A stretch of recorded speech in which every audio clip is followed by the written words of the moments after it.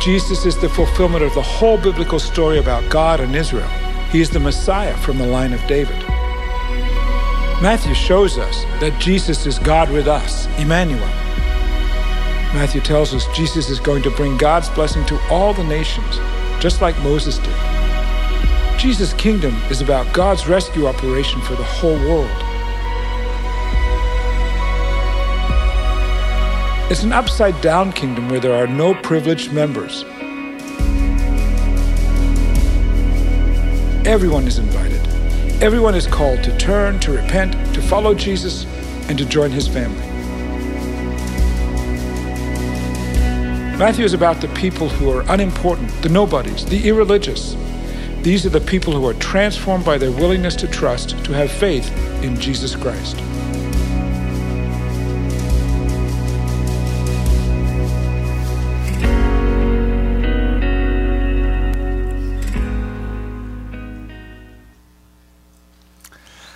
Well, it's good to be here together this morning. If you're newer with us, my name is Brian, one of the pastors here. And so greetings both to you in here, but also to our friends over in the East Auditorium. And I'd invite you to turn in your Bibles to the book of Matthew chapter 13, where we are going to find today a series of teachings from Jesus, but they're all communicated in the form of something called parables. And a parable, if you're unfamiliar, the definition simply is a comparison between two subjects for a purpose of teaching. The word literally means a throwing together. It throws together two ideas to expose maybe a similarity, perhaps a contrast, or maybe some type of surprise, all for the sake of making or teaching a point. And personally, I love these kind of teachings. I love things that kind of help make it stick, a clever pun or an analogy or an illustration that just helps otherwise a fact just kind of come to life. And my brother actually the other day, he texted me, you could say a modern day parable. It was just kind of a play on words that I thought was kind of funny. Actually texted me about a year ago following the NBA finals of last year. And whether you followed it or not, it was the Cleveland Cavaliers and the Golden State Warriors, just as it is right now. And the Cleveland Cavaliers, led by LeBron James, came from a 3-1 deficit to win the finals against Steph Curry and the Golden Gate Warriors. And so you've got Steph Curry and LeBron James. Those names are important. And so this is what my brother saw in the grocery store.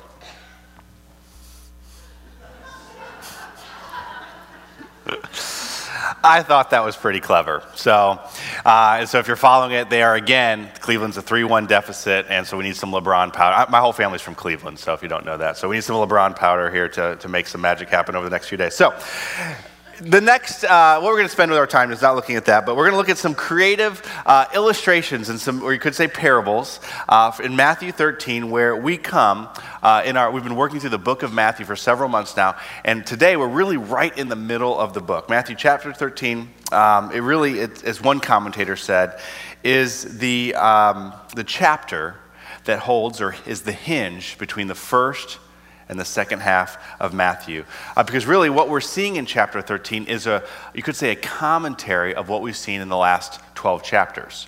And so if, just to get you up to speed, you've got Jesus who comes as God in the flesh on the scene that we celebrate each Christmas as a baby in a manger, grows up, begins his earthly ministry of teaching and preaching and healing and really living out and teaching the kingdom of heaven, his kingdom, his ways in the midst of kind of the ways of the world. And what you have in chapters 9, 10, and 11 are really you're getting people's responses to who this Jesus is.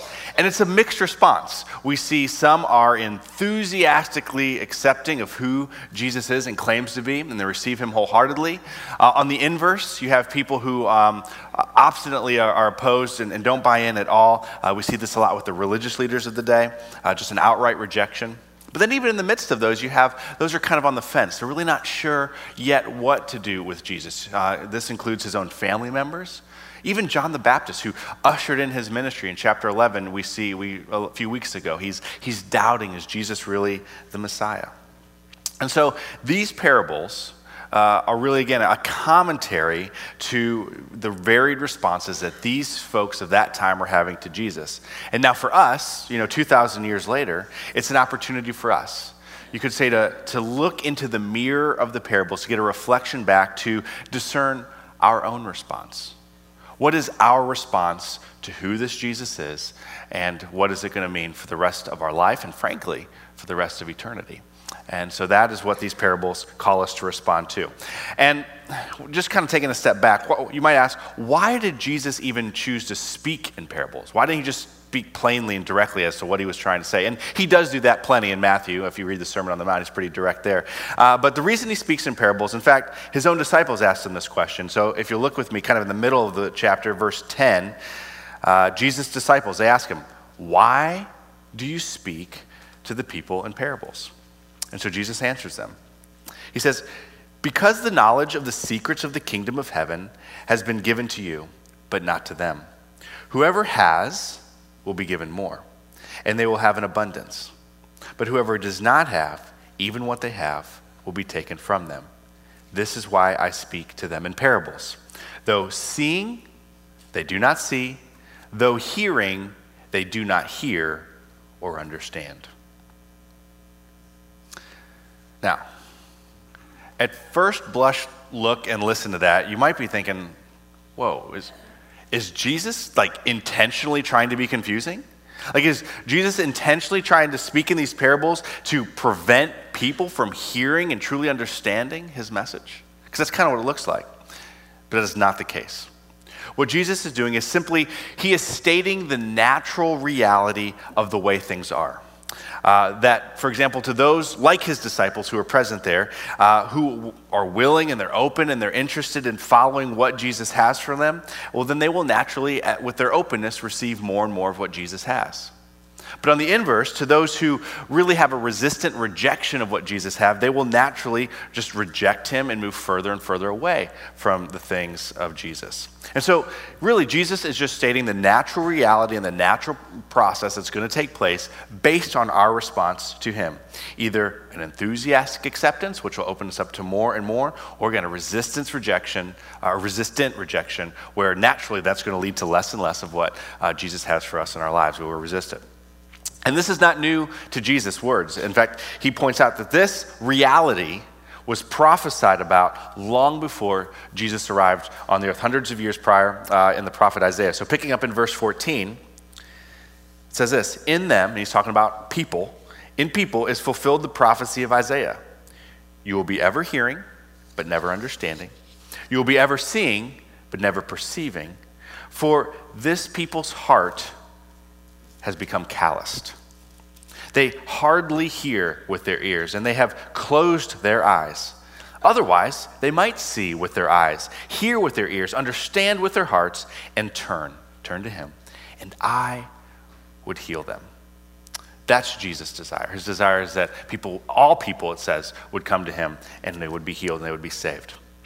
And he goes on, but blessed are you, speaking to his disciples, blessed are your eyes, because they see, and your ears, because they hear. For truly I tell you, many prophets and righteous people, talking about the past, long to see what you see, but they did not get to see it, and to hear what you hear, but they did not get to hear it. And so we, today, who are present, listening and looking into God's word, we, in contrast to the majority of history, we are blessed. We are blessed to be given the opportunity to respond to who Jesus is and his ways. And so now the question then, in that response, to the question to chapter 13 that we're going to discover is, how will you respond? How will you respond to who Jesus is and his ways? Will it be a pursuing an enthusiastic acceptance of more and more, or will you find in your life that you've had a resistant rejection that's leading to less and less? And so hang with me as we look through these parables. There are 7 parables. I thought looking at this text, maybe we just choose a couple. But as I studied, there's an arc to the whole narrative of the 7 parables that really come together to communicate what Jesus is trying to communicate. So we will do that and be out by lunch, I promise. And along with that, because the call is to respond at the end of the message, rather than tie up with a bow the ending of the sermon, really we're just going to leave it as Jesus calls us to, in your hands to respond to his parable. So we'll have some time for that as well. So let's jump in and buckle up. Chapter 13, starting in verse 1, it says this. This is how the setting got going for Jesus' teaching. He says, that same day, Jesus went out of the house and sat by the lake. Such a large crowd gathered around him that he got into the boat and sat in it, while all the people stood on the shore. Then he told them many things in parables. So Jesus is in the boat, he's speaking to the crowds, and he starts with his first parable.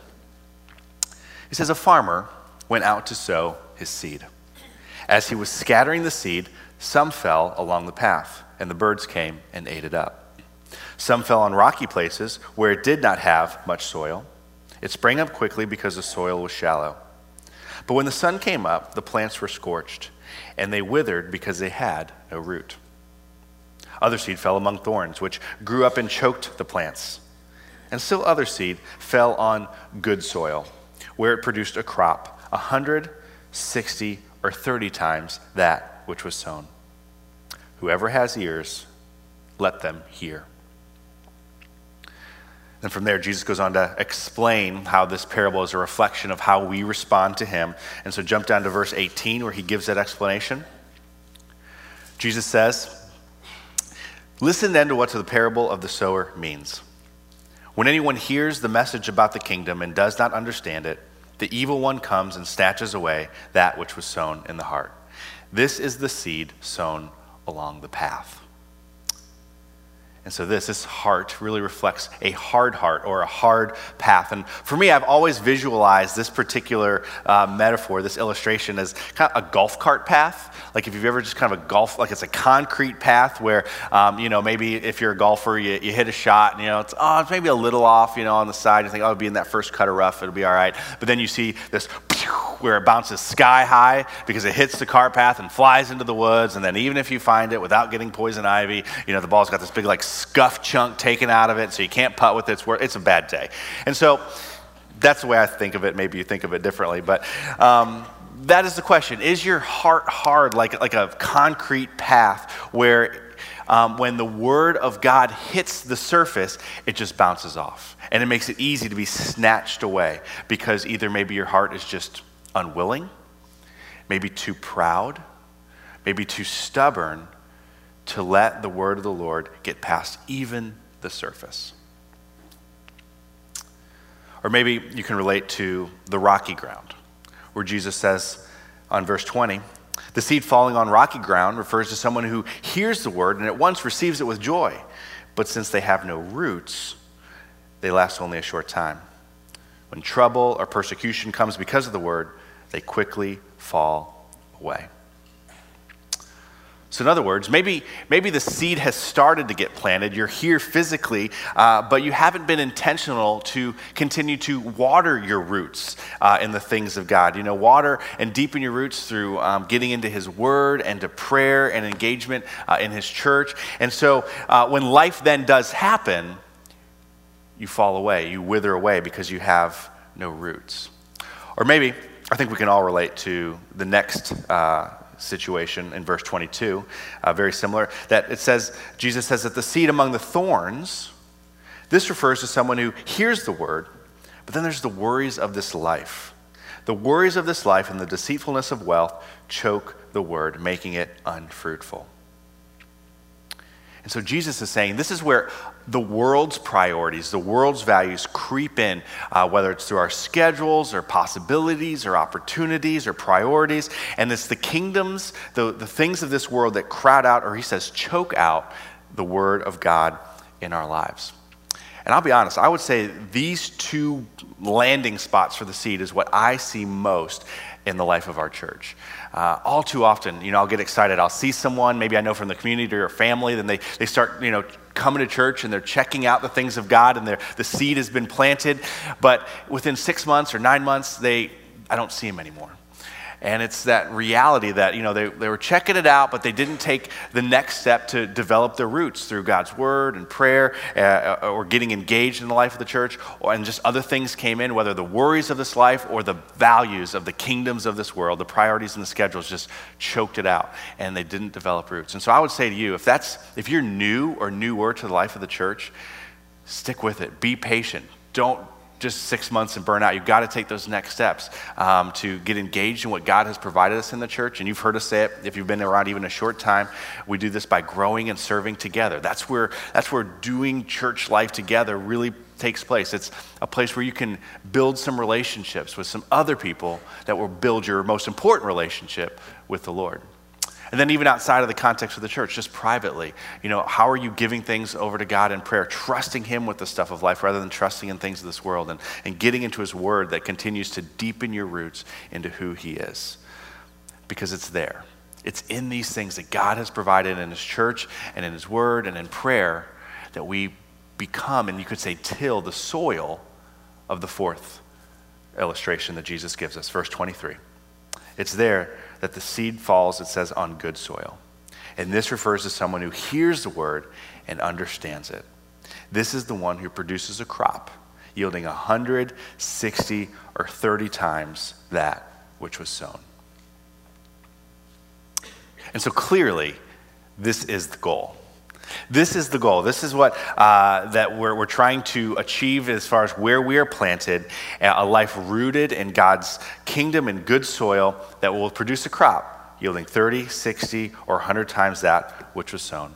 And then what we're going to see in the remaining parables is what then does that look like? So you start here. This is our initial response to who Jesus is and his ways. And now the next 6 parables really reveal what then that looks like and how this plays out in our life and eternally. So with that, let's look at the next parable, the parable of the weeds. Verse 24. It says, Jesus told them another parable. He says, the kingdom of heaven is like a man who sowed good seed in his field. But while everyone was sleeping, his enemy came and sowed weeds among the wheat and went away. When the wheat sprouted and formed heads, then the weeds, they also appeared. The owner's servants came to him and said, Sir, didn't you sow good seed in your field? Where then did these weeds come from? An enemy did this, he replied. The servants asked him, Do you want us to go and pull them up? No, he answered, because while you are pulling up the weeds, you may uproot the wheat with them. Let both grow together until the harvest. At that time, I will tell the harvesters, first, collect the weeds and tie them in bundles to be burned, then gather the wheat and bring it into my barn. Then from there, jump down to verse 37, where Jesus explains this parable, the parable of the weeds. He says, the one who sowed the good seed, this is the Son of Man, speaking to himself, Jesus. The field is the world, and the good seed stands for the people of his kingdom. The weeds are the people of the evil one, and the enemy who sows them is the devil. The harvest is the end of the age, and the harvesters are angels. As the weeds are pulled up and burned in the fire, so it will be at the end of the age. The Son of Man will send his angels, and they will weed out of his kingdom everything that causes sin and all who do evil. They will throw them into the blazing furnace, where there will be weeping and gnashing of teeth. Then the righteous will shine like the sun in the kingdom of their Father. Whoever has ears, let them hear. All right, so just for clarity, at the risk of re-saying what Jesus already explained, we see that Jesus is the sower of the good seed, while the enemy, Satan, is the sower of weeds or evil into this world. And thus, both coexist together. And Jesus says that if you're a follower of him, in another passage in John 17, he says, you are going to be in this world. You're going to be coexisting with evil, but remember, you are not of this world. You might be in this world, but you are not of it. You are of my kingdom. And you are here to, as he says in other passages, to be salt, light, for people to get a taste of you and to experience the kingdom even in the midst of evil that's all around us in our world, so that he can produce in you and through you, to mix parables a bit, 30, 60, or 100-fold that which was sown. And so that is the reality of the world we live in, that even as we live in the kingdom of God, that all evil doesn't dissipate to influence in our lives, that still coexists, and it will be at the end of time when God will sort this out on final judgment, that one will go to eternity with him, and the other really just continuing the trajectory of what they've already chosen here on earth. They've chosen to reject Jesus, and thus that then continues eternally in hell, separated from him. Okay? And so that kind of paints the reality of like, hey, we're part of the kingdom. There's still going to be evil present even with the good that he's trying to do in and through us here in this world. And then from there, in the next two parables, Jesus goes on to then share a little bit more, like, what does this now look like? How does the kingdom of heaven play out even in the midst of the weeds and the evil in our world? Like, what's it going to look like? How's it going to play out? And the next two parables give us that picture. It's the parable of the mustard seed and the parable of the yeast. Picking up in verse 31. It says, Jesus told them another parable. He says, the kingdom of heaven is like a mustard seed, which a man took and planted in his field. Though it is the smallest of all seeds, yet when it grows, it is the largest of garden plants and becomes a tree, so that the birds come and perch in its branches. Now, to give you a better visual of the contrast that Jesus was painting, you can see on the screen that there is a mustard seed, or several on the tip of a finger, and then obviously the contrast of what that then becomes eventually. So this imagery that Jesus is painting, really, it's nothing new. It speaks to how God has always chosen to work. That from the beginning of creation to this day, that our God, in his obviously infinite power, consistently and constantly chooses to put on display his great power, his infinite power, in finite origins, in small, humble, really almost seemingly insignificant beginnings. And we see this all throughout history. If you're familiar maybe with some of these stories in the Bible, in Genesis chapter 12, the first book of the Bible, he tells one man, a man by the name of Abraham, that his people will be more numerous than the stars in the sky. And now, fast forward thousands of years, everyone on the planet who has ever been ethnically Jewish can tie their roots back to that one man, to Abraham. That promise that God made through one man did great things. Or in Judges, if you're familiar with the story, there's a story where Gideon has 32,000 men, the good guys, the Israelites. They have 32,000 Israelites armed and ready to take the Midianites. And God says to Gideon, you have too many men. You have too many men, because if you win with all of these men, he says, Israel will become boastful and say, our own power delivered us. So over the course of several interesting conversations, God actually whittles their army down to a mere 300 men. And the 300 men take victory over, Judges 7:12 says, a group that the men who were as numerous as locusts, and their camels were without number, as numerous as the sand on the seashore. And so again, God is displaying his power by intentionally taking it through a small number of men. Or my favorite of all time, I think, is the story of Joshua. And I didn't grow up in church, but I bet if you did, you heard the story of, marching around the city. And Jericho is a story where God has promised them this land that they're going to have. And Jericho is the first city they come to, and it's their first battle. And so the battle plans come together. And the plan is for them to march around the city once a day for 6 days. And then on the seventh day, march for a total of 7 times, and then blow some trumpets. I mean, I haven't sat in many military strategic planning meetings, but I'm guessing that would have been an interesting one. Could the generals gather together and it's like, okay, guys, we're going to take Jericho, blue sky meeting. Any ideas as to what would be the best approach to take the city? Okay. March 7 times, blow the trumpet. Okay. Hey, no bad ideas. Let's just park that one. And anything else for the good of the order. I mean, it's ridiculous. But that's who our God is. He takes small, seemingly insignificant, almost nonsensical things and uses those things to display what only could be of God, for God to do what only God can do in those settings. And you take this all the way through the Old Testament, all the way up to the very arrival of God in the flesh, Jesus. What do we celebrate every Christmas? How did the God of the universe decide to show himself upon the scene? As a helpless baby, born in a barn, born in a manger.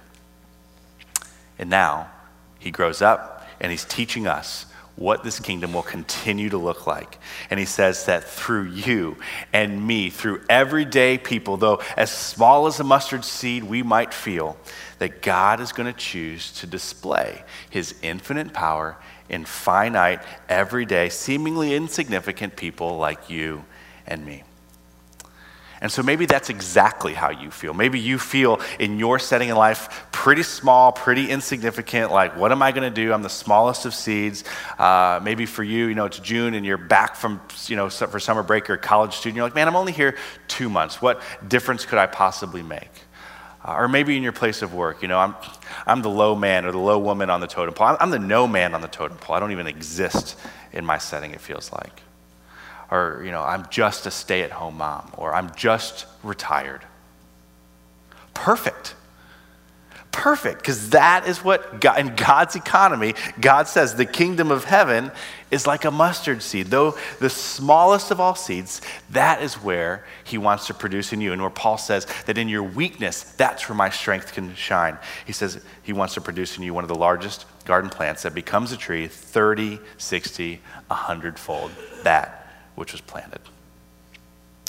Jesus, he continues to reiterate the reality of what he wants to do through small things. In verse 33, in another parable, the parable of the yeast, follow with me. He says, another parable, he says, the kingdom of heaven is like yeast, which is also very small and tiny, that a woman took and mixed into about 60 pounds of flour until it worked all through the dough.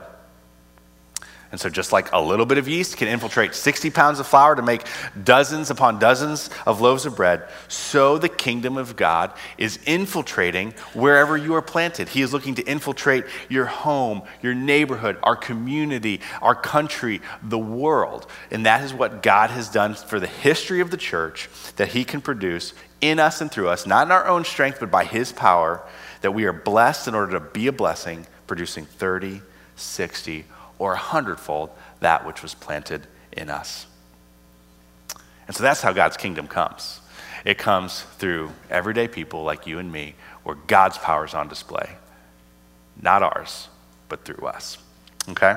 And so when it comes to the way that God works and the way the kingdom of heaven is to be displayed here on earth, Jesus follows up these last 2 out of the 3 parables, really asking you the question, how much does this mean to you? Like, as you hear this and as you experience what the kingdom of heaven is about, how valuable is this to you? And so the next 2 parables beg that question of us. Jesus says, verse 44, he says, the kingdom of heaven, it's like a treasure hidden in a field. When a man found it, he hid it again. And then in his joy, he went out and sold all that he had, and he bought that field. Again, the kingdom of heaven is like a merchant looking for fine pearls. When he found it, or when he found one of great value, he went away and sold everything he had and bought it. And so these 2 parables, they really reveal a couple of things. One is, first off, how it is that we come to find the kingdom of heaven. And then regardless of how we come to find it, how it then should change everything. It should turn upside down our understanding of what we value, of what's important, of what we prioritize. And it's interesting. It's true because some people, it's like the first man. Some people just almost stumble across the kingdom of heaven in the way, it's like they weren't really looking for anything, but when they stumble across Jesus and his way for their life and eternity, it's like, wow, this is everything. And they put everything else aside and they give everything to him. On the inverse, though, there's also those who, and we've known these people, maybe you've been this person who, they're always on the search. They're always hunting for, what is, the meaning of my existence on the planet? Why am I here? What is the purpose? And they look into various philosophies or religions or goals that this world paints out or pleasures of this life, whatever the case may be. And eventually, like the merchant, realize that they have found in Jesus the pearl of all pearls, that they cast away all these other pearls for the only pearl that transcends them all. And so we find the kingdom of God that way. Maybe we kind of accidentally stumble across it, or we've been on the hunt and we find it. Either way, when we find Jesus' way, we discover that Jesus is the Son of God, the treasure that he came and lived and died for our forgiveness of sin to give us the gift of a new life, both here on earth and for all of eternity. Yes, even amidst the weeds and the evil and the thorns and all the earthly treasures of this life, nothing comes in comparison. In fact, the Apostle Paul in Philippians 3:8, he says, and he had a lot of achievements. He had done a lot of great stuff. He wrote 2/3 of the New Testament, kind of quite an accomplishment. He says all of that is rubbish. It's garbage. It's nothing compared to, he says, the surpassing knowledge of knowing Jesus Christ, my Lord, because he is plenty, he is everything, and he is always enough. He's enough. And so that's the value of the kingdom of heaven. And so how do we respond compared to the values, the other treasures, the other pearls of this world? And in Jesus' final parable, he really comes to a head, this full arc of, the concluding reality of, okay, how now will you respond to this and the implications of your response? And so one more, the parable of the net, verse 47. It says, once again, the kingdom of heaven is like a net that was let down into the lake and caught all kinds of fish. When it was full, the fishermen pulled it up on the shore. Then they sat down and collected the good fish in baskets, but threw the bad away. This, and he goes on to explain it, this is how it will be at the end of the age. The angels will come and separate the wicked from the righteous and throw them into the blazing furnace where there will be weeping and gnashing of teeth. And so as we look at the storyline of all 7 of these parables, if the first parable is all about how our soil of our hearts is, how we respond to Jesus today, well, then the last parable faces us with the very real reality that how we respond to Jesus today will affect and have the implications of how Jesus will respond to us on that final day. Whether from our death or Jesus' return on that final judgment, how we respond to Jesus today has implications for how we will be responded to by him. And so,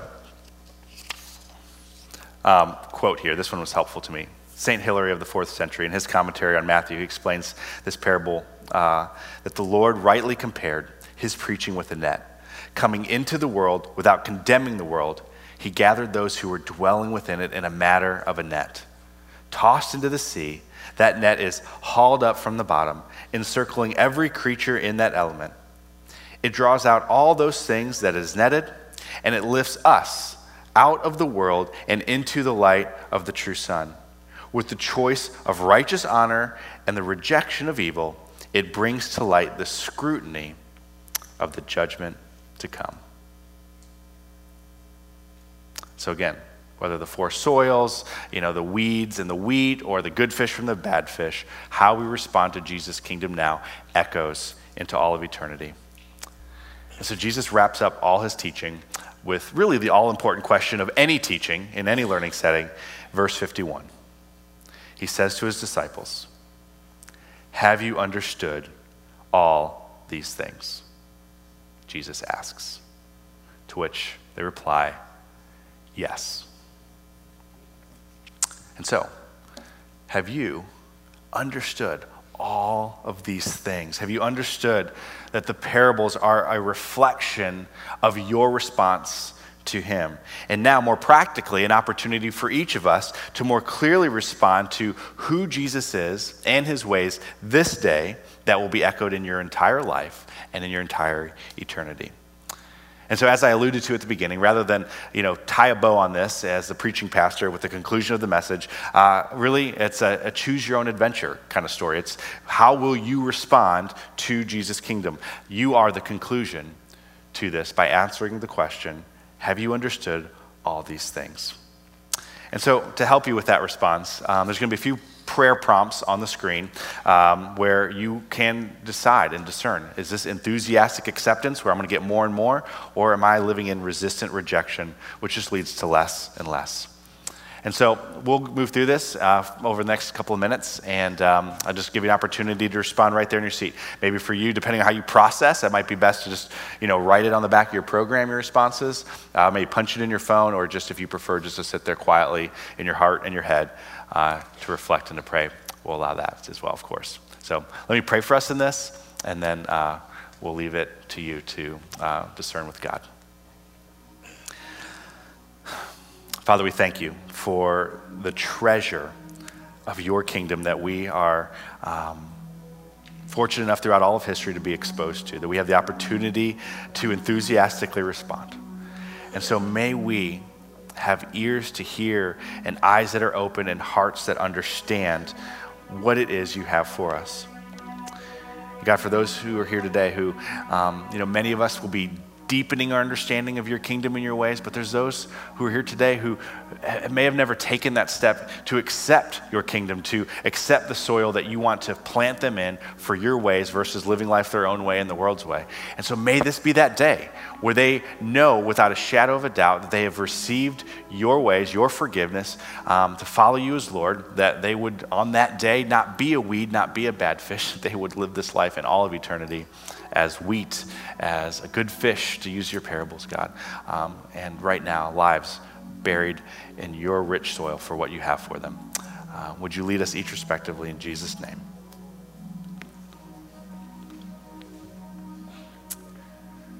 So is the soil of your life fertile for God's word? Or is evil, sin, temptation, troubles, worries of this life, or lack of commitment threatening to snatch or choke out God in your life? Ask God to bring health to the soil of your life.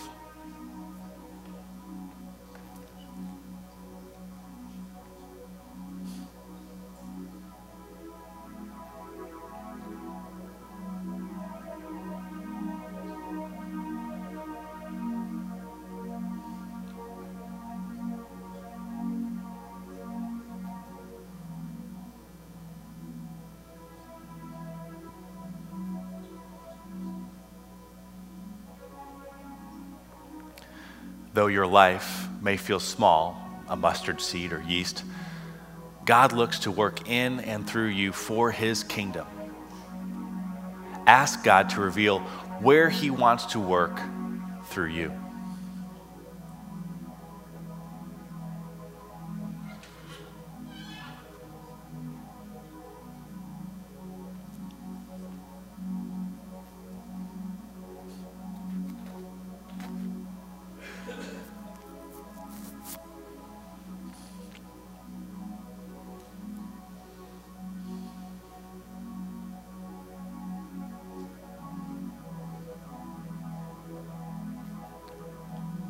Jesus' kingdom is of ultimate value. You have discovered the hidden treasure, the greatest pearl among pearls. Ask God to show you one way you can live out the value of Jesus' kingdom over the values of this world.